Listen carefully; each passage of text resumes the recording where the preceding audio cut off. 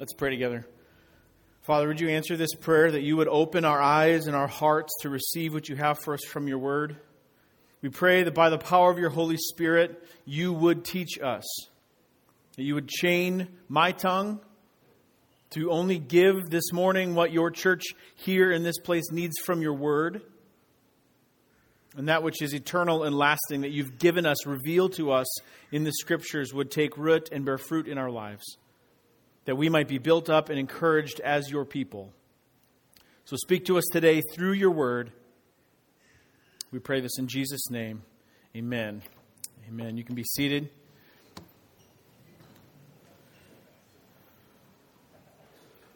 Good morning. If you have your Bibles, you can turn to 1 Thessalonians chapter 4. We've got a lot to cover in just a handful of verses. So 1 Thessalonians chapter 4, if you need a Bible, you can slip your hand up and one of our volunteers would love to give one to you. We're in the middle of our study in Paul's letters of 1 and 2 Thessalonians, called Strength for Today and Bright Hope for Tomorrow. And next week we'll pause for our preparation for our missions week. So we'll have a guest speaker next week, and then we'll pick it up in chapter 5 the week after. Actually, Pastor Devin's going to tackle that one starting in the beginning of chapter 5. And we'll get through that in a couple weeks. And then after that, we'll start 2 Thessalonians. So we're taking them together as one.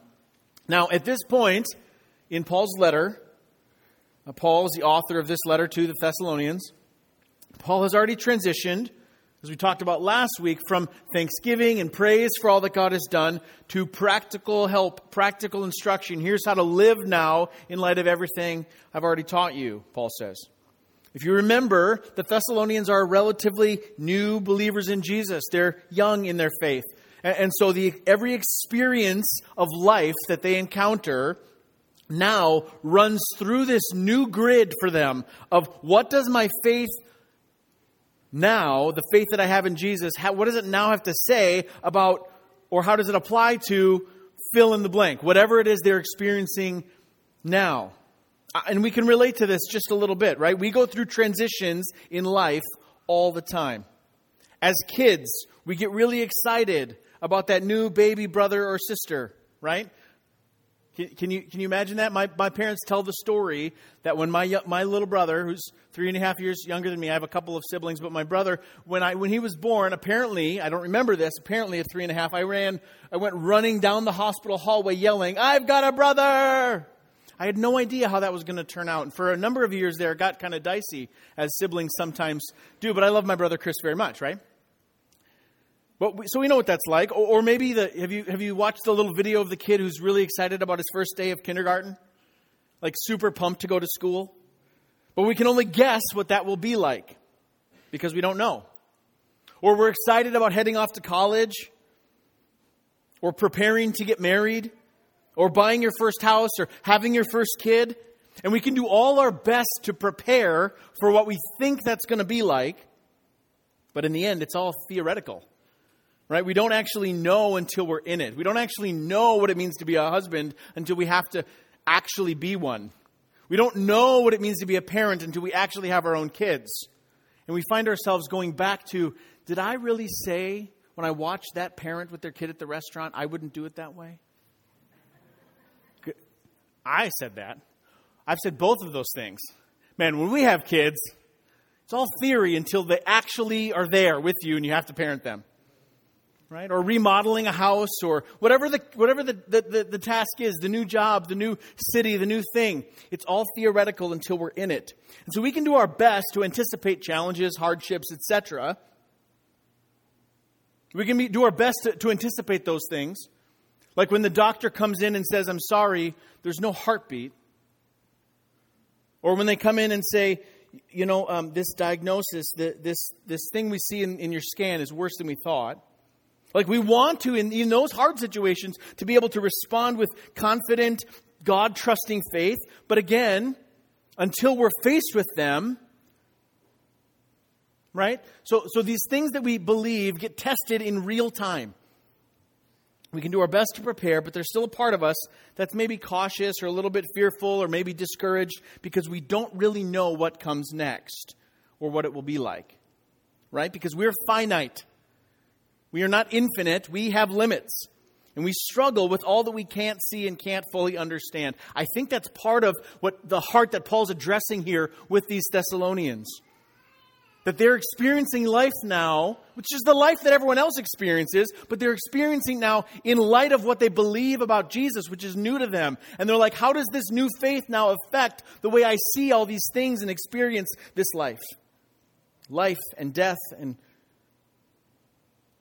these Thessalonians appear to be experiencing loss and death as Christians for the first time. It's not that they've never lost anyone before, but now they're going, well, hold on a second. We have this faith now. We have this hope now. What does that mean for these who are dying amongst us? And so Paul has told them, well, here's the hope you have in Jesus and the hope of his glorious return. And yet they're now attending funerals of fellow brothers and sisters. And they begin to have questions about death and life and what comes next. And Paul writes, he says, to inform them, and I think to inform us, that although they might be unsure about life and what comes next at times, Paul's saying, as we live and die, because Jesus died and rose again, we can be sure that we will always be with him. That's the anchor point he's giving them in the midst of all this unknown. That as we live and die, because Jesus died and rose again, we can be sure that we will always be with him. We'll find that here, I think, in this text. So let's read our text this morning. 1 Thessalonians chapter 4, verses 13 through 18. We'll just read here to the end of the chapter. This is Paul writing to the church in Thessalonica. But we do not want you to be uninformed, brothers, about those who are asleep, that you may not grieve as others do who have no hope. For since we believe that Jesus died and rose again, even so, through Jesus, God will bring with him those who have fallen asleep. For this we declare to you by a word from the Lord, that we who are alive, who are left until the coming of the Lord, will not precede those who have fallen asleep. For the Lord himself will descend from heaven with a cry of command, with the voice of an archangel, and with the sound of the trumpet of God, and the dead in Christ will rise first. Then we who are alive, who are left, will be caught up together with them in the clouds to meet the Lord in the air, and so we will always be with the Lord. Therefore, encourage one another with these words. This is the word of the Lord for us this morning. Now, Paul says in verse 13 and verse 18 his goals for this section of text. He tells everyone, here's why I'm writing this to you. I do not want you to be uninformed. I don't want you to be ignorant of what's true. And in verse 18, he says, I want to encourage you. And I want you to encourage one another with this truth. I want to help you. I want to help shore up these doubts and fears and worries. And I want to build you up. It's the bookends around this passage that Paul gives. And so the passage is kind of broken down like this. I don't want you to be uninformed, because as Jesus died and rose again, it's a reminder that we will always be with the Lord. So encourage each other with this truth. And Paul's theology, which I think is a good biblical framework, comes into view here. Paul sees all of life in two categories. This age, the one in which we're living, and the age to come, the one that will be. This age where we live was established. Jesus was revealed as God's Messiah. He came, he lived, he died, he rose again, he ascended into heaven, and he established this age in which we live. And Paul seems, living in this day, almost always to be looking forward to that day when Christ will return just as he promised.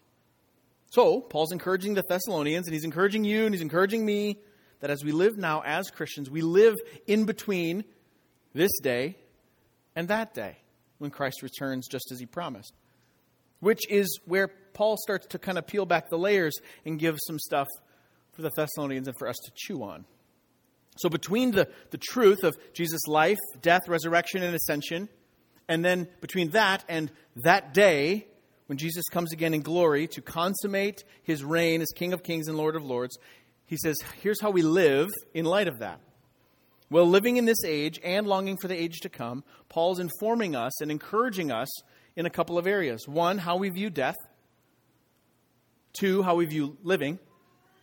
And three, a little glimpse of what that day just might look like. How we view death, how we view living, and what it will be like on that day. So let's pick this apart a little bit and look at the text. First, looking at how Paul's encouraging us. In light of all this, how do we view death? And he uses these words, sleeping and rising. He says, so because Jesus died and rose again, so he's anchoring all of his encouragement, his hope, in the work of Jesus who died, was buried, and rose again, conquering death.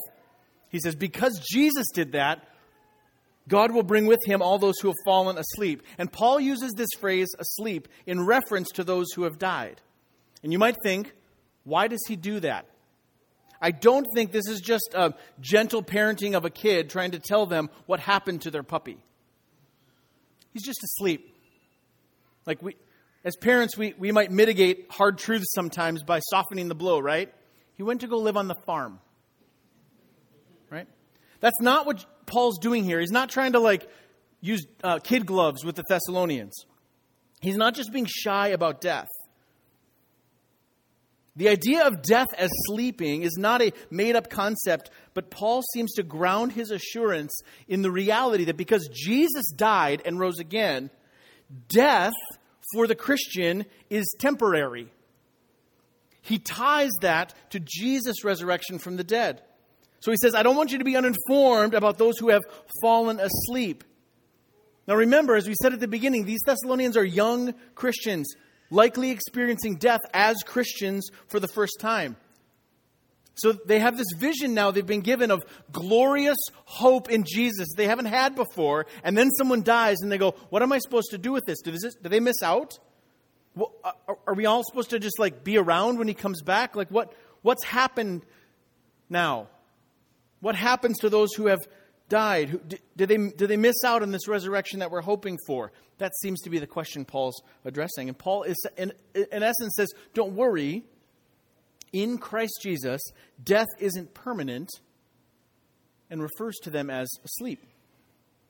Now, here's what I think Paul means. He doesn't mean that their bodies are still living, like a sleeping person's body is breathing. Right? You all slept last night, probably, most of you. Right? And you breathed in and out. Involuntarily, your brain does that. Your heart kept beating all night. Right? You're not as you're sleeping going, breathe out. No, you're sleeping. That's not what Paul's saying. I don't think he also means that their soul is in some kind of limbo state, because in 2 Corinthians, Paul says that to be absent from the body is to be present with the Lord. So he's not talking about some kind of soul sleep either. I think what Paul's saying is this. He's saying that death for the Christian is equivalent to how we understand sleeping. Because you going to sleep presupposes you'll wake up, barring something happening. Right? Going to sleep assumes I'm going to get up in the morning. And so that as we die as Christians, there's the assumption that you and I will wake again in the morning of God's glory with the Lord. That's what Paul, I think, is getting at when he's talking about those who have fallen asleep. It's a temporary state for those who are followers of Jesus because it assumes you will wake. The hope for Paul is tied to what Christ has already done. Death is no longer a curse, a permanent curse, because death is dead in the death of Christ. So while we physically die, we are in a very real way sleeping only to rise again that glorious morning. Verse 14, he says, for since we believe that Jesus died and rose again, even so through Jesus God will bring with him those who have fallen asleep. And then he reinforces it at the end of verse 16. He says, the dead in Christ will rise first. The reason Paul can refer to them as sleeping is because he said God will raise up those who have fallen asleep. They will raise first because Jesus died and rose again. We will die and rise with him. We will get up in the morning. That's the picture Paul's given to encourage this young church to go, this is not permanent. In Christ Jesus, this is not permanent. It's temporary. They'll wake in the morning. And then he adds this little component at the end of 13, that you may not grieve as others do who have no hope. And I want to be careful here. Paul doesn't say we don't grieve. Okay, Paul's not calling us to some kind of weird stoicism where we detach ourselves from emotions because of faith in Jesus. He's not saying that. Rather, Paul is saying that our faith in Jesus' death and in his resurrection and his promise of return shapes how we feel. It actually informs our grief. We now have hope in the midst of grief, where before, if it was the end and that was it, that's hopeless. And Paul's saying, no, you don't understand. You no longer grieve that way because there's hope. We grieve differently than those whose hope is only in just making the most out of this life. So I just want to be careful here. Don't let anyone tell you that loss doesn't hurt, because it does. There are scars and griefs that we bear every day. Maybe it's short term, maybe it's only been a few months or a few years, or maybe it's been many years in loss. And we still bear some of that because we live here in this age. My dad passed away about 2.5 years ago. And I can't tell you how many times I would love to be able to sit down with him and ask him his advice on something or tell him something that's happened. Hey, it would have been really great when you saw Ben at the football game. He threw an interception, but it was okay. He was cool about it. My dad would love that. And I would love to talk to him about those things. I'm not going to pretend, and I don't think Paul would have us ignore the reality of grief. But what he is saying here is that even though there is grief, I have hope, a deep and abiding hope that my dad, because he had faith in Christ Jesus, sleeps now and will be raised on that day together. And this is why Paul can say to this young church, this is how you can grieve, but grieve like those who have hope. You have hope in the resurrection from the dead. So Paul's anchoring them to. And I want us to think about that a little bit. How much is our view of death framed in, filtered, if you will, by the reality of Jesus' death and resurrection? Do we actually think about life and death in terms of the hope we have in the life to come? How are you doing with your griefs? So that we can grieve death, but don't have to fear it. It doesn't have to destroy us. So as you experience grief and loss, how can we grieve deeply and also grieve with hope? So this is how Paul is trying to encourage them. This is how to face death in light of Jesus' death and resurrection and his promise to return. He's giving them a framework for here's how to understand death now as a Christian. It's not all Paul does. Paul also addresses those who are still living. How do we view living in this age while looking forward to the age to come? Look at verse 15. For this we declare to you by a word from the Lord, that we who are alive, who are left until the coming of the Lord, will not precede those who have fallen asleep. Paul is very clear here. He says this comes as a word from the Lord. Paul is grounding all of this as if from God, as opposed to just man's opinions or ideas. And this is important for us. As we get into the details, especially as we get into the details of what this day might be like. He says, those who are alive will not precede. Those who are alive, who are left until the coming of the Lord, will not precede those who have fallen asleep. Now, this might seem redundant, right? Paul already said that the dead in Christ will rise first. So obviously, those who are alive would not be first, they'd be second. But part of what Paul's saying here, I think, is that we who are living, we're not going anywhere until God says. We're not checking out early, but God will raise the dead, and then it's go time. And implied in this idea is something I'd like to just tease out briefly, that we are called, we view living now as we just keep living as God called us until we don't. This sets the stage for us then to guard against the pitfall of escapism or just kind of like white-knuckling our faith until the end. Can I just hold on, bunker down until the end? Escapism is the desire to, do what it says. Escape. And so rather than hopeful endurance through trial and suffering, an escapist mentality is only hopeful that in the age to come, we'll kind of like sneak out of all the hard things just by the skin of our teeth at the end. And that's not the kind of encouragement Paul's giving them here. That's not the intention of looking forward to Christ's return. Yes, the Lord will come back. Yes, he will make all wrongs right. And as Paul says, and we'll get into it continuing in 2 Thessalonians, that when the Lord Jesus comes, he will bring justice down on those who have done evil, and will comfort all those who have been afflicted. That's good news. But it's not to escape suffering, rather to endure suffering through the lenses of both Christ's suffering and triumph over suffering and death, and the hopeful promise that he'll return in his timing, in his way, to make all things right. So, as we live, we're not just holding on for your dear life, holding on so tight to the end, like the worst ride you've ever been on, like just get me off this thing. We who live keep living until God says otherwise. I heard one pastor say, I'm invincible until I'm not. And he's not saying live foolishly. He's just saying all of my life, every day is in the hand of the Lord. And so I'm going to do my best by the power of the Spirit to live faithfully and hopefully until I don't. Until I'm gone. Till he says.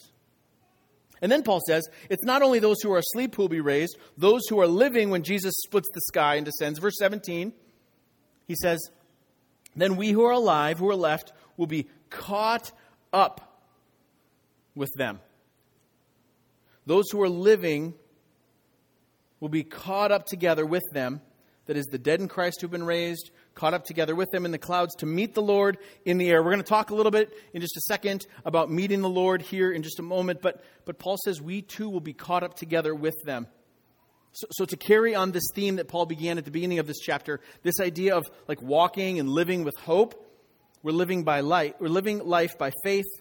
And in a moment, Paul says, we will be caught up in a glorious reunion of the saints.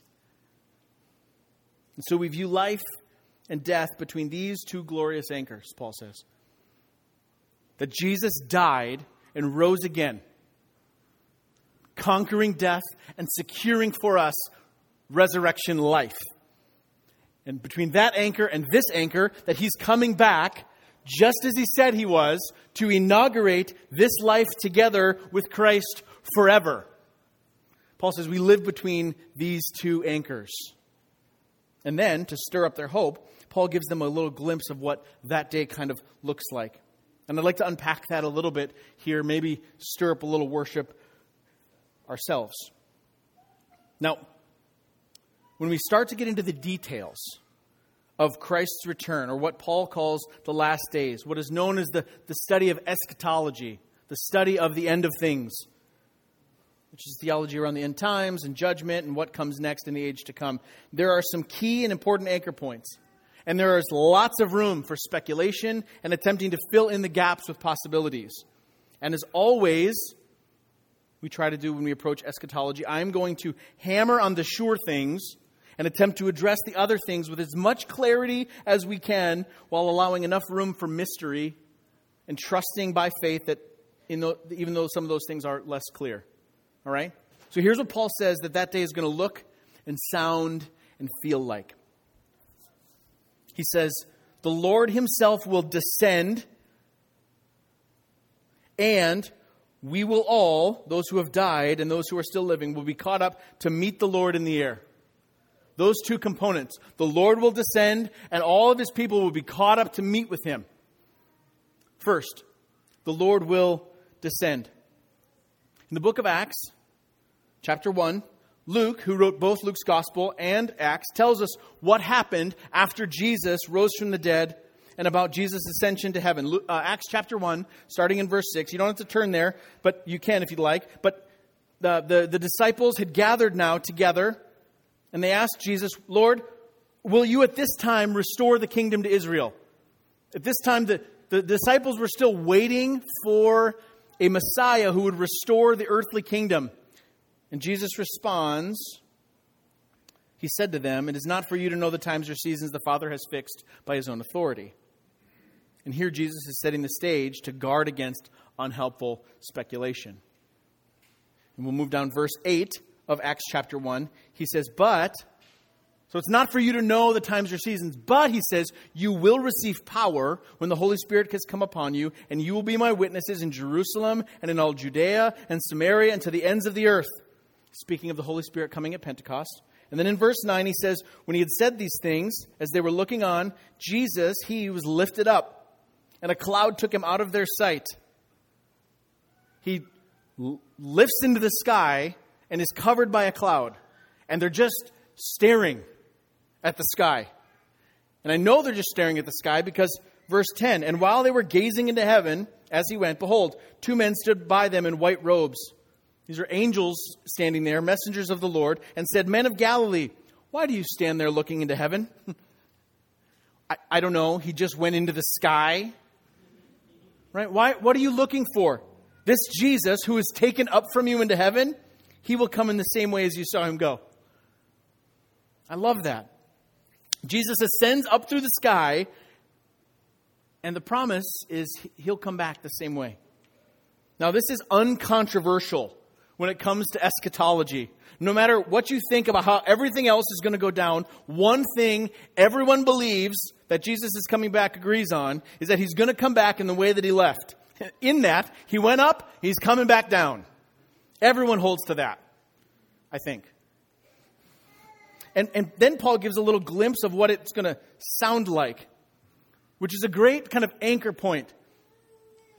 Not just like the abstract truth of like he's going up and he's coming back down. But listen to this. This is what Paul says it'll sound like. Christ will descend with a cry of command, the voice of an archangel, and the sound of the trumpet of God. This cry of command gives connotations. It's the shout of the commander of the army, in essence, calling out the order to advance. It's the charge call. This is King Jesus leading his army to advance upon the earth. The cry of command, the voice of an archangel. This sounds a lot like the call of the sub-commanders relaying the command of the king and leading their regiments into battle. And the sound of the trumpet of God. This is the blast of the trumpet that precedes the coming of the king into the city, or that precedes the call of the army to charge. Now, is the trumpet of God a literal trumpet? I'm not sure, but the imagery here is that as the coming of Jesus splits the sky visually, a sound will ring out that will split the ears of every inhabitant of the earth. Not only will every eye see him coming, every ear will hear him coming. That's the picture Paul paints here. Christ will descend, and it'll look and sound like that. The other thing Paul says will happen on that day, he says, and we will go out to meet the Lord. Now, before I unpack this part of how Paul describes that day, I want us to not lose sight of something really remarkable. The glorious reality of verse 17, that we will always be with the Lord. I don't want us to miss this primary encouragement for Paul to the church. That we will always be with the Lord. Because Jesus died and rose again, we are sure that when he returns to gather up his people, we know that we will be with him forever. And I say that because no matter the exactness of the details and the timing of the events to come, we can and should, as Christians, share in this as a glorious thing that we will always be with him. And we cannot let our enemy divide us on the exact when we are sure of the what. Okay? With that, on that day when the Lord descends and the trumpet sounds, verse 16 and 17, the dead in Christ will rise. Hallelujah. Then we who are alive will be caught up together with them in the clouds in a great reunion. Again, hallelujah. To meet the Lord in the air. Which is an interesting phrase. That phrase, to meet, in the Greek, looks a lot like this. I think I have it up on the screen. English pronunciation is something along these lines. Eis apentesin. And literally translates as for a meeting. Caught up in the clouds for a meeting. This is an in-person meeting, by the way. This is not a Zoom call, as now we are all very familiar with. Right? caught up in the clouds for a meeting. And this phrase, used in this way, is used in 3 places in the New Testament. 3. So to get a picture of what this phrase might mean in context, I want to look at those other 2 places where it's used. We find this exact phrase used in Acts 28 and in Matthew 25. First, Acts 28, Paul is on his way to Rome. So this is used in like a real-time situation. Paul is on his way to Rome. At the end of verse 14, he says, as we came to Rome. Verse 15 says, as the brothers there, when they heard about us, came as far as the Forum of Appius and 3 taverns to meet us. Here's that word, to meet us, is that same phrase.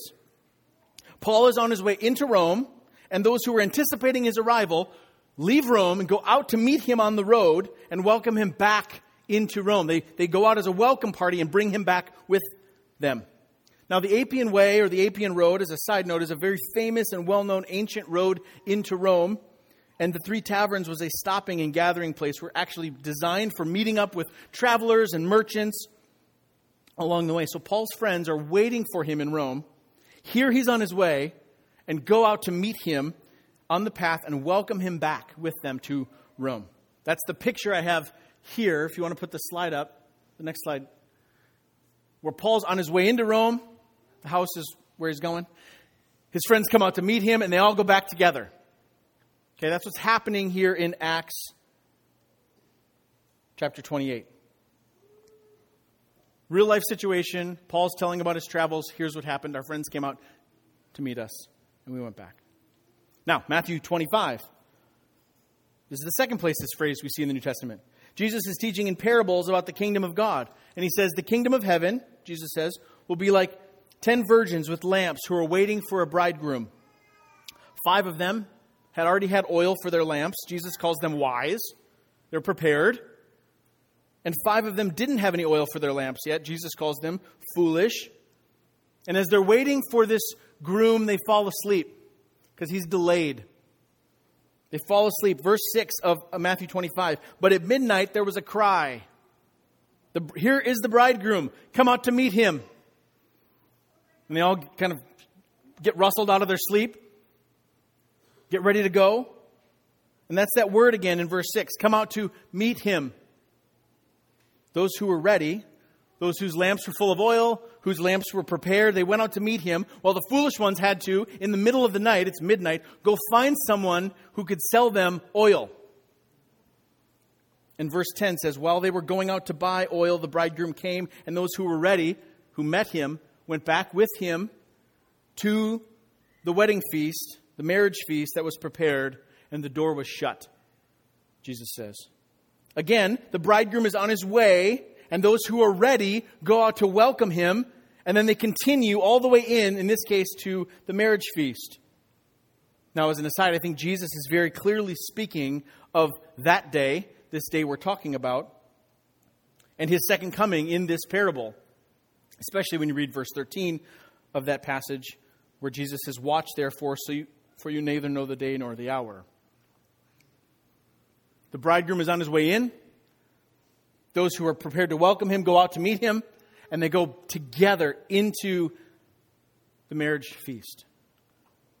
So this passage from Thessalonians is framed in much the same way. We will meet the Lord in the air. And without stirring too many pots, I want to be just really clear on where I land on this. I don't think this verse gives credence, this verse itself, to the idea of the church just being taken away at this time to some other place. It appears that all of the redeemed, those who have fallen asleep and those who are still alive, will welcome their conquering king as he comes. And we'll read a little more in 2 Thessalonians chapter 1, that when he comes, he will come with justice to repay the wicked and to ease those who are suffering and afflicted. That all happens in real time. So I think the picture that Paul is painting here in 1 Thessalonians 4 is this. That the king, the conquering king Jesus, is on his way. See a pattern? Is on his way, and those who are his will rise and be gathered up to meet him in the air for a meeting. And we will serve as a joyful welcome party as the Lord continues his entrance to the city, as he continues his conquest of his enemies, as he continues the consummation that is the bringing to final completion, the establishment of his kingdom on earth. And in this, Paul says, encourage one another with this. Now, more than just an exercise in studying eschatological theological positions. The question is, okay, fine. What's the takeaway from a passage like this? And I think there can be a handful of things. I'm just going to highlight a couple. There's a caution and a remembrance for us as we think about his coming to be ready, because he will come at a time of his choosing, of the choosing of the Father, rather, that we will not necessarily expect. So we need to be ready, so as not to be lulled to sleep by the cares of the world and find ourselves too busy. Or like the parable in Matthew 25, find ourselves with no oil in our lamps. We'll talk about this a little bit in a couple weeks. Perhaps, too, there's some needed perspective for us that we can gain about death. That we have this cultural fear and avoidance of death. And is there something about the life to come which helps reform our ideas and our fears about death? Or even our lives? What is truly important for us? What things might be okay or even good, but come at the cost of being a major distraction from those things that are best for us? It could be any number of these things, or even other things that you're thinking about as you take this passage and by the Holy Spirit, it's getting pressed down into your heart and mind. But all of those things go into the bucket, I think, of this reality, that you and I are being challenged to consider everything. Everything. Life, death, decisions, unknowns, hopes, dreams, disappointments, opportunities, in light of the death and resurrection of Jesus and what it means for us now, and in light of that day when all we see now in part will be on full display. This is the outworking, I think, of a passage like this. How we can live in between Jesus' completed work of the cross and the empty grave and an expectation for his glorious return. And that because of these two anchors, we are never alone and never without hope. There are lots of times when we may be unsure about what's next. In fact, I guarantee there will be. But as we live and die, we can be encouraged by these two truths. That because Jesus died and rose again, and because he's coming back, we can be sure that we will always, always, always be with him. Would you pray with me?